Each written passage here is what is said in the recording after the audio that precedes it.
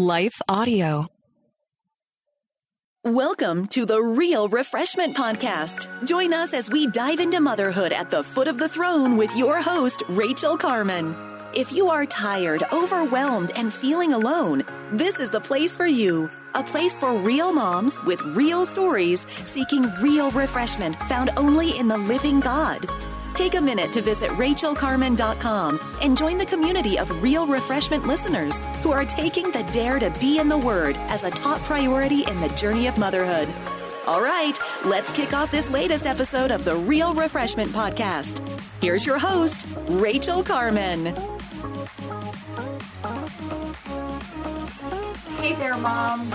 We are going to begin a series today on doubt. So I get and I understand that's not very exciting to think about doing a 3-week study. I think that's what this is going to be, 3 or 4 week study that we're going to do here together. And I've got pages and pages of notes about this. I actually have a presentation entitled When Doubt Creeps In. And I just wanted to do this here because in my journey as a mom, as a wife, as a daughter, as a neighbor, as a friend, as a homeschool mom, I have gone through some pretty serious seasons of doubt. And while I get that this may not be an exciting thing to look at or study or consider, I think it is a necessary thing.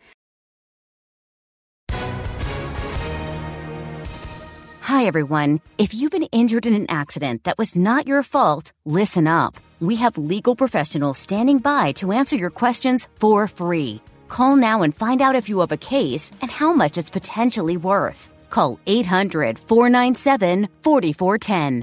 I'm here with spokesman John Wolf. So, John, tell everyone listening who should call right now. Well, Maria, first off, thank you for having me here. It's always nice to answer the listeners' questions. Now, as far as who should call in, anyone who's been injured in an accident and think you deserve compensation, give us a call right now. 800-497-4410. You'll find out if you have a case and how much it's potentially worth. Thanks, John. You heard it, folks. Take advantage of this opportunity and call now. 800-497-4410. Advertisement sponsored by Legal Help Center. May not be available in all states.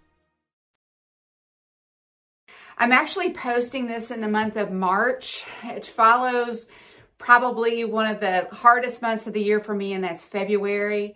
I have a daughter that was born in February that for a large part redeemed the month for me, right? But in generally, February is just a hard month for this Texas sunshine loving girl. It's usually a dreary month and it's just sort of hard to get through.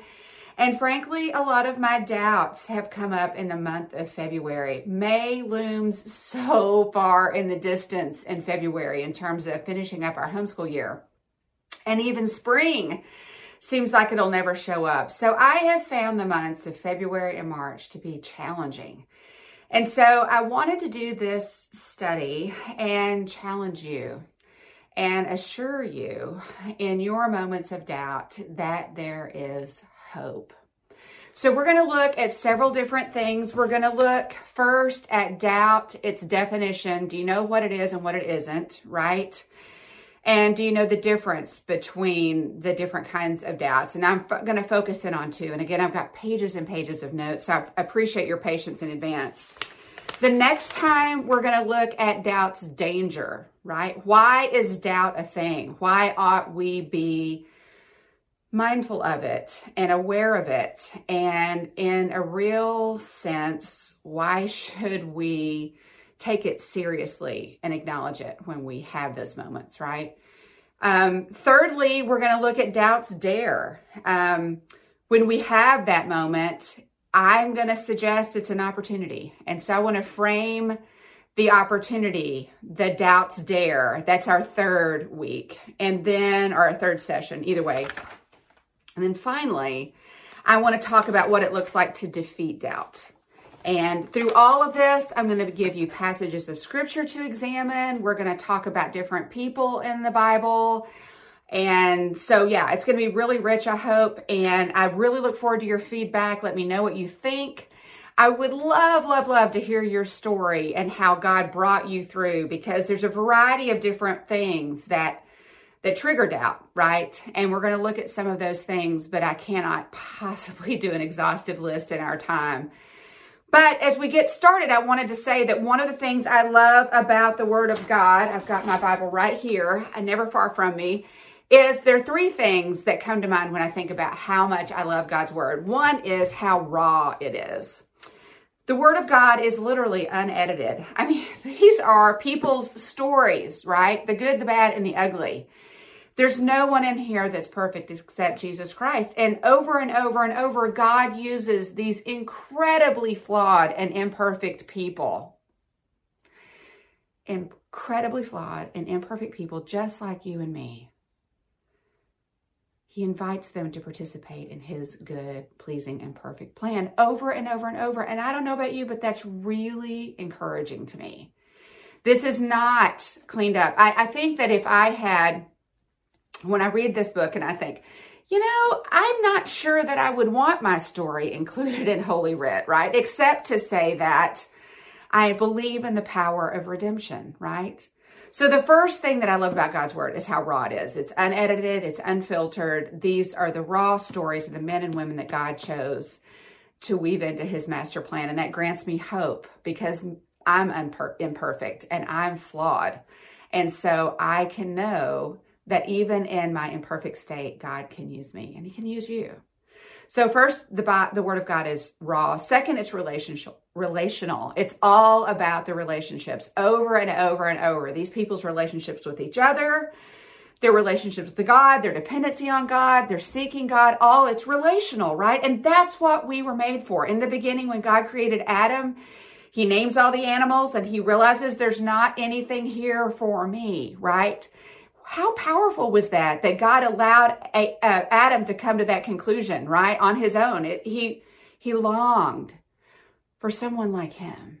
And God met that need, right? So right from the beginning, God made us relational creatures. And all through the biblical narrative, we see that over and over again. And as we study God's Word, right? And we see God's relationship with his people, with his children, and their relationship with each other. And then Jesus comes, God incarnate, right? And we're invited into a relationship with God through his son, Jesus. We see again just another dimension of what it means for God's Word to be relational. And then finally, raw, relational, and redemptive. We've got the best story ever, right? Because all of the mistakes, all of the imperfections, all of the flaws are redeemed by the person of Jesus Christ. All of it comes together in God. That's beautiful. That is beautiful. So with those things in mind, I want to talk today about doubt, what it is, what it's not, and the importance of knowing the difference. So first of all, I want to propose to you, and again, not an exhaustive list, but there are 5 things that I think primarily when people face doubt, I think there are 5 things that they're doubting about God. Number 1, they're doubting that he is indeed God. So we see this often today, people who just deny God exists at all, right? And then you've probably known people in your life who had a circumstance in life or a situation, a tragedy of some kind, who begin to doubt that he is God, right? So many issues with doubt begin with whether or not he's God. Number 2, if he is God, people doubt that he's present. People wonder in the aftermath, in the reverberations of some tragedy, some car accident, some diagnosis, right? That he's even here, right? Because we think if he was actually here, this wouldn't have happened, right? He can't possibly be here. I don't feel him here. I don't sense him here. I feel alone. The silence is echoing, right? And so we doubt his presence. Number 3, we doubt that he's able, right? Because if he was able, if he could, if he would have, right? And next, number 4, we doubt that he's faithful. So maybe he has before, or maybe he has helped other people or provided for other people or answered other people's prayers, but he hasn't answered mine. So maybe he's just faithful to other people, or maybe he's only arbitrarily faithful, but maybe I start to doubt that he's actually persistently and consistently faithful. And number 5, we sometimes doubt that he is worthy, that he is worthy of our praise, that he is worthy of our honor, that he is worthy of our allegiance, that he is worthy of our lives, right? It's worth standing up for God, that he is that important. See, when we begin to doubt that he is God, we think that maybe there's something else. When we begin to doubt that he is present, we forget that he goes before us, walks with us, and comes behind us. When we begin to doubt that he is able, we are wondering if he can even save us. Look, if he can save us, and he did through Jesus shed blood on the cross of Calvary, everything else we can count on him to do, right? When we begin to doubt his faithfulness, we question his love, his grace, his mercy. When we begin to doubt that he is worthy, we begin to doubt if our time would be better spent in other places, if our focus needs to change. See, doubt rears its ugly head when the evil of this world and the fallenness of this world influence us. When we get broadsided, right? Our plans get hijacked. Our ideals, our expectations get shattered. That's when doubt comes knocking. I want to remind you that life will sometimes shake us up, but it need not, it ought not stir our faith. We're going to talk about a few people here today who wrestled with this doubt thing. And I hope that you'll take some time, right, to consider other people. I've got a long list of people, and we can't go through all of them. But I do believe that God will bring different people in the biblical narrative to your mind, or maybe saints or church fathers or martyrs stories that you've known about or heard. And you can be able to see their wavering. I'm reminded of Corrie ten Boom when she and her sister Betsy are arrested and they find themselves in a prison camp in Nazi Germany for trying to protect and actually successfully helping hundreds of Jews, right? And then they finally get caught. And Corrie really has some serious moments of doubt. And were it not for the faithfulness of her sister Betsy, wow. Sometimes God provides for us a very faithful friend who holds us physically, a person, right? Sometimes it's just us. But my prayer is that through this, God will bring to your mind those who've gone before you, whether it's in the Bible or maybe it's a grandparent or an aunt or an uncle or a friend, that you can remember and follow in their steps faithfully as we face these issues of doubt, because we're all going to have these. We're all going to have these moments of doubt. But in those moments, I want to tell you, faith holds on in the darkness. Faith holds on in the valley. Faith holds on to discover on the other side that actually it was being held. It was being held in the palm of the Almighty. So I want to look at 5 different people who line up with those 5 different doubting points that we just went over, and see if you can line up with any of these, if any of these remind you of where you might be right now. First of all, we have to talk about Eve, right? And see if you can line up with any of these, if any of these remind you of where you might be right now. First of all, we have to talk about Eve, right? So when Satan came to Eve in the garden, what did he say? What did he say to her? What did he whisper to her? Did God really say? Did God really say? Right from the beginning. The initiation, the trigger for doubt, the beginning of the fall, the thing that preceded the sin was doubt. And that's what we need to note here. We're all going to have moments where we're like, whoa, what happened? Oh my goodness, what just happened? We're all going to have those moments. What we've got to be careful to do is the opposite of what Eve did, right? Eve is an example of someone who leaned into the doubt, right? She leaned into it, right? That was the danger. she immediately was triggered by doubt to commit sin. Did God really say? Mom, I want to say to you today, I want to ask you, is the enemy whispering to you words of doubt about a promise of God? Did God really? Did God really? I heard another teacher talk about another variation on the interpretation of the idea of what did God say, or did God really say, was that the enemy actually said to Eve, you know what? God's holding out on you. You can't trust him. What is it in your life right now that the enemy would like you to believe that God's holding out on you? You can't trust him. Because that's the lie that the enemy sold Eve. And it triggered the initial fall into sin. That's the danger, is that doubt often triggers sin. The second person I want to look at is the people. So the second point that I made on something that people tend to doubt is whether or not God is present. And you remember the people of God that had witnessed the 10 plagues, right? And finally, after all of the 10 plagues, finally Pharaoh goes, go, get out of here, right? And they leave, right? And they're going out with great rejoicing. They've plundered the Egyptians, right? They've seen the mighty hand of God, and they get to the Red Sea, and what happens? They panic.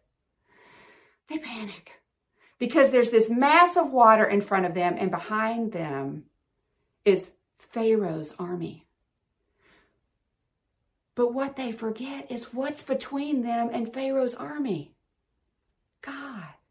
In a pillar of cloud by day and a pillar of fire by night, God was between them and Pharaoh.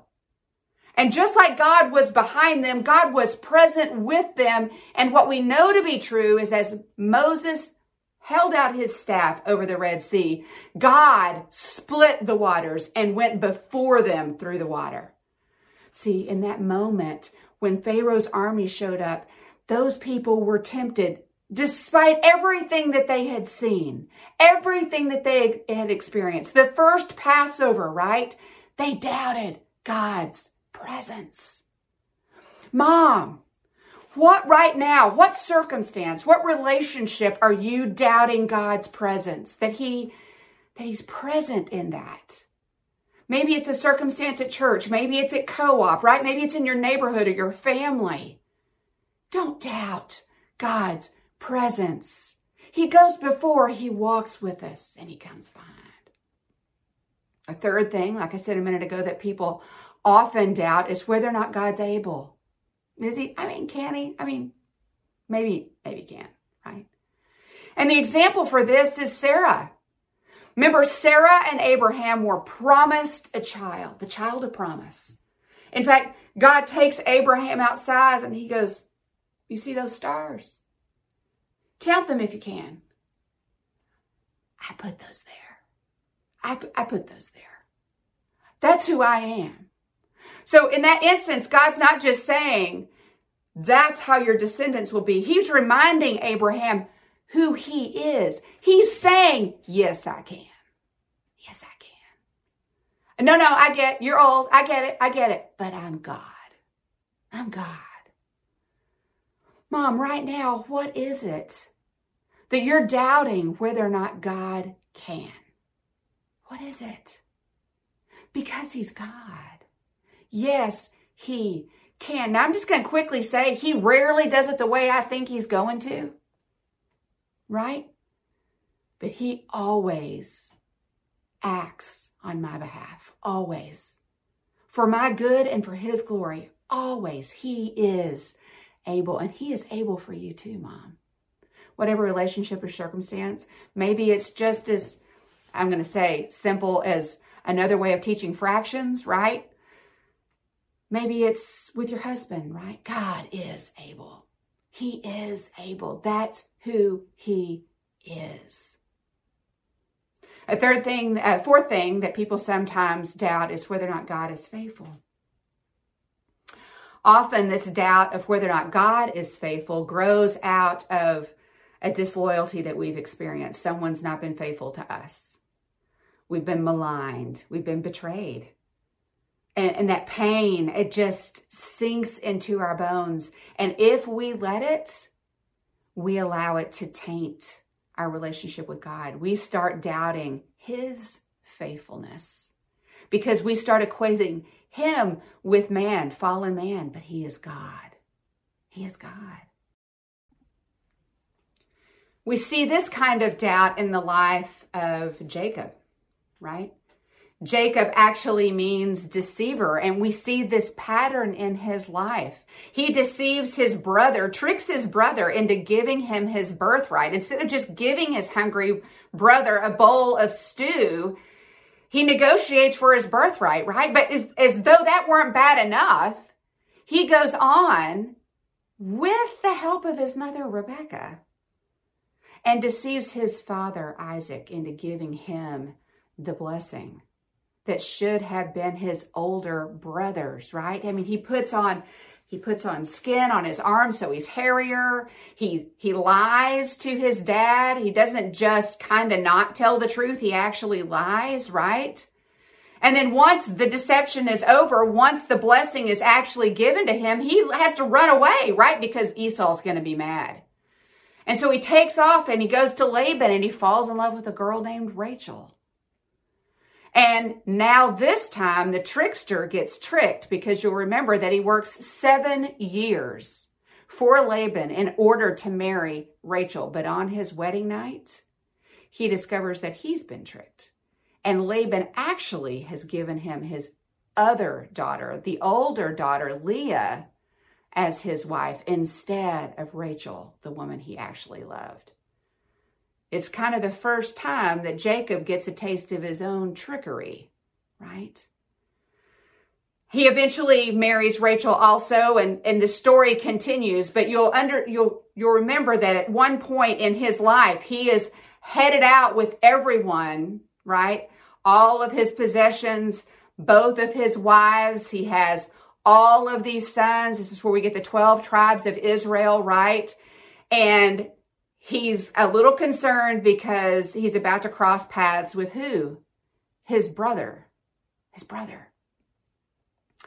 And he's a little panicked, right? And he sends Leah on with all of her stuff, and he's going to send Rachel, and he lags behind. And this is where we get that scene of this wrestling match with Jacob and the angel, right? Jacob has been willful, right? He's been incredibly willful.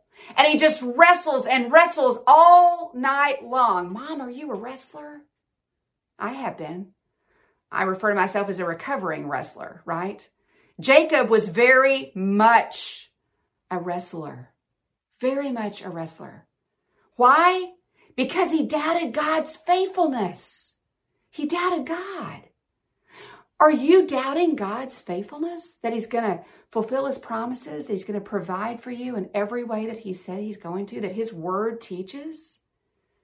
He invites you and I not to wrestle. Not to wrestle. But to rest in his faithfulness. And yet the enemy comes, right? And tries desperately to trigger those seeds of doubt. Finally, the people in the period of the Judges. So you can read about this in the book of Judges, right? These people really, the book of Judges is characterized by this cycle over and over and over, that they kept going through this cycle, right?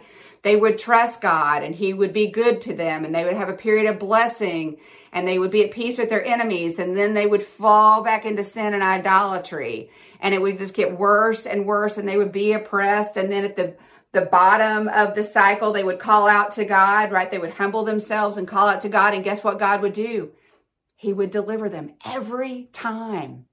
Every time he would deliver them through one of these judges.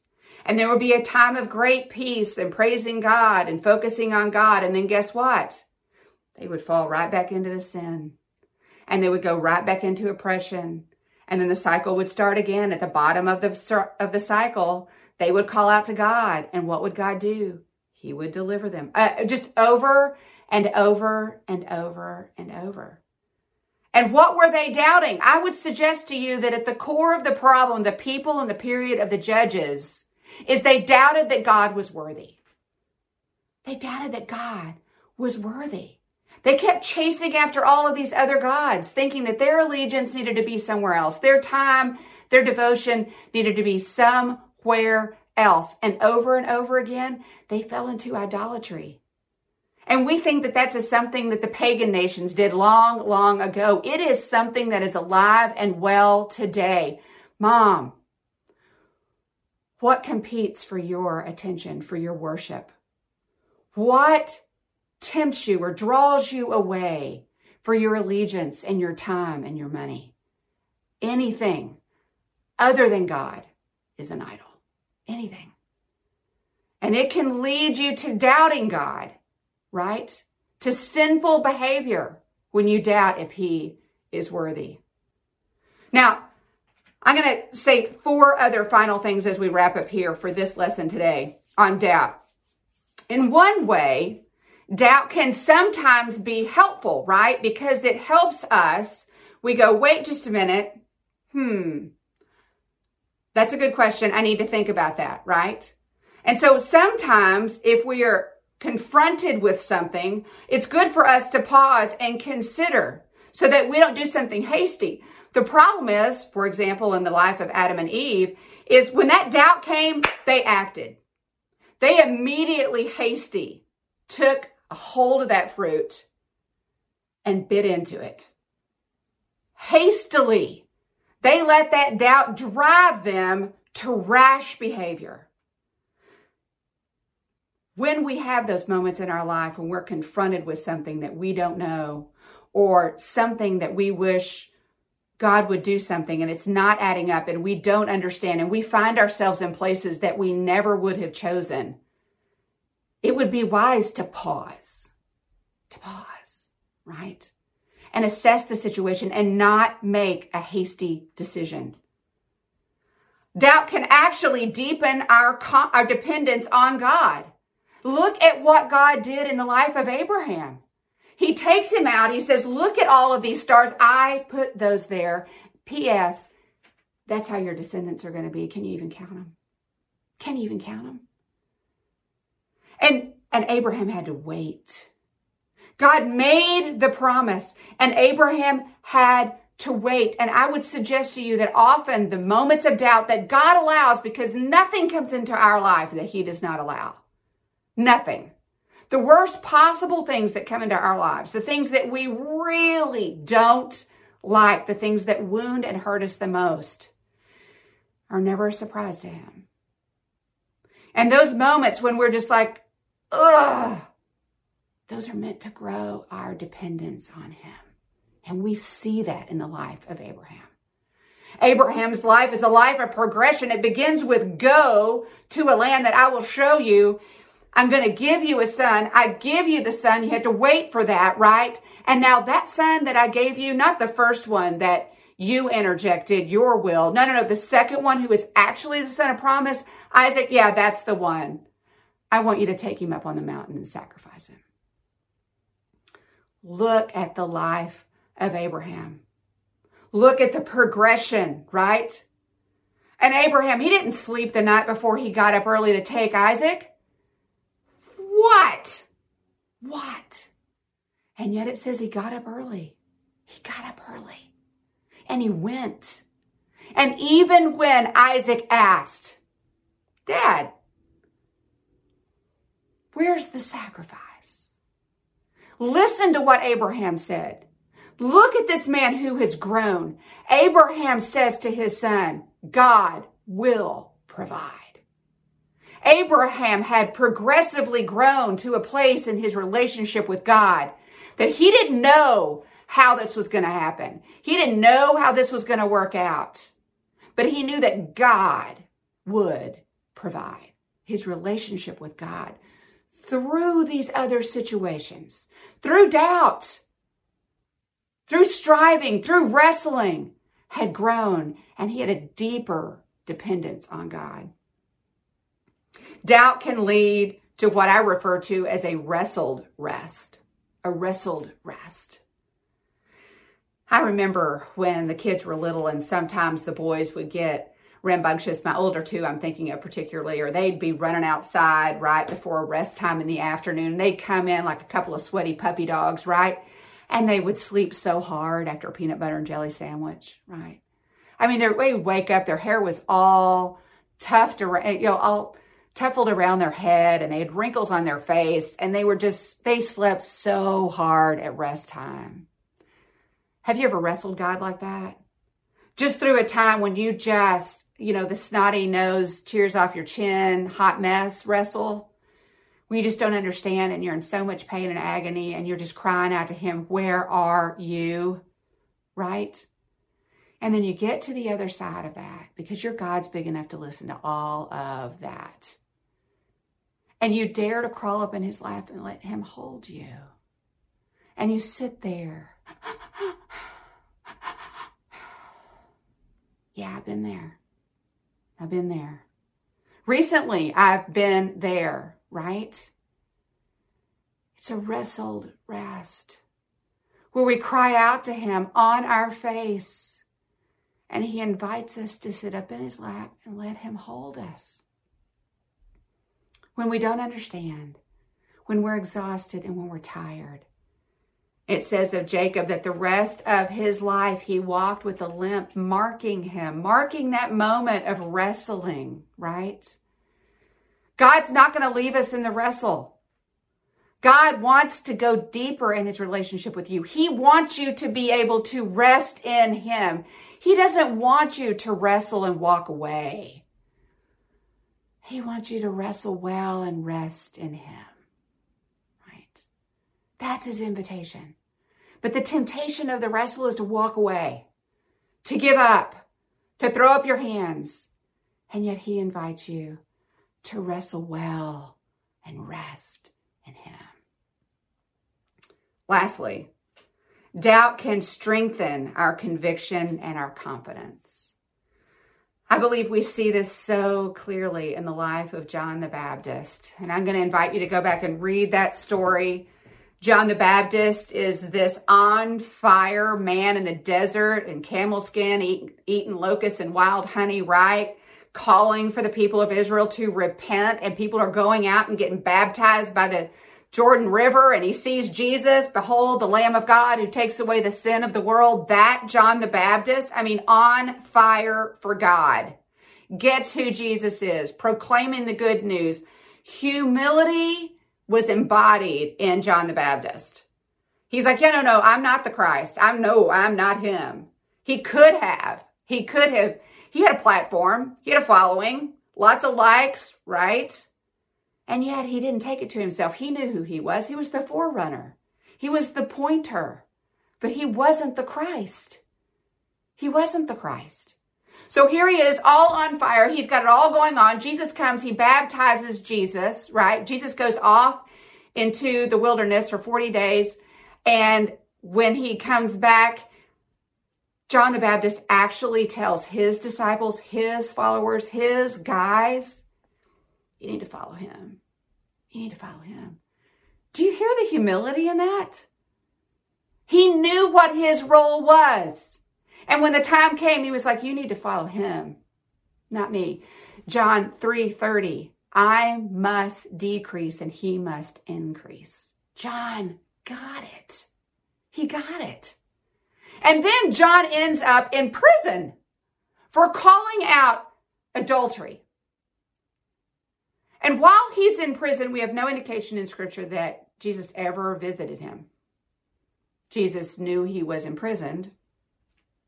And at one point, John the Baptist has his moment of doubt. John the Baptist is like, really? I'm in prison and Jesus hasn't come to see me. And, maybe I was wrong about him. Maybe he's not who I thought he was. And he literally, John the Baptist, sends some of his disciples to Jesus. And this is what he says, you need to go to Jesus and make sure he's the one. John the Baptist had his moment of doubt. Like I said, the biblical narrative's raw. Nobody perfect. They're all flawed. John the Baptist. And in the Bible, it says that Jesus saw John's disciples coming, and as they were coming, he was healing the blind and the lame and the deaf and the mute. And Jesus said to John's disciples, you go tell John that the blind see and the lame walk and the deaf hear and the sick are healed. Jesus met John in his moment of doubt with affirmation. Yes, John. Yes, John. I am he. I am. That is the same invitation that you and I have. Look, when we have our moment of doubt, where do we go? We go to the source, just like John the Baptist did. We go to Jesus with our moments of doubt. We cry out to Jesus. We seek him in our moments of doubt. Mom, what are you doubtful of? No need trying to hide it. God knows. No need trying to deny it. It's not going to benefit you or anybody around you. But I would encourage you to journal about it. What are your points of doubt? Is it a situation, a relationship, a circumstance, a responsibility, a calling, a vocation? What is it? Where is the enemy trying to really, really get you to doubt who God is? I would invite you again to knowledge of the holy. I'm going to tell you, I really believe the key to battling doubt is getting who God is. When we get who God is, it changes everything.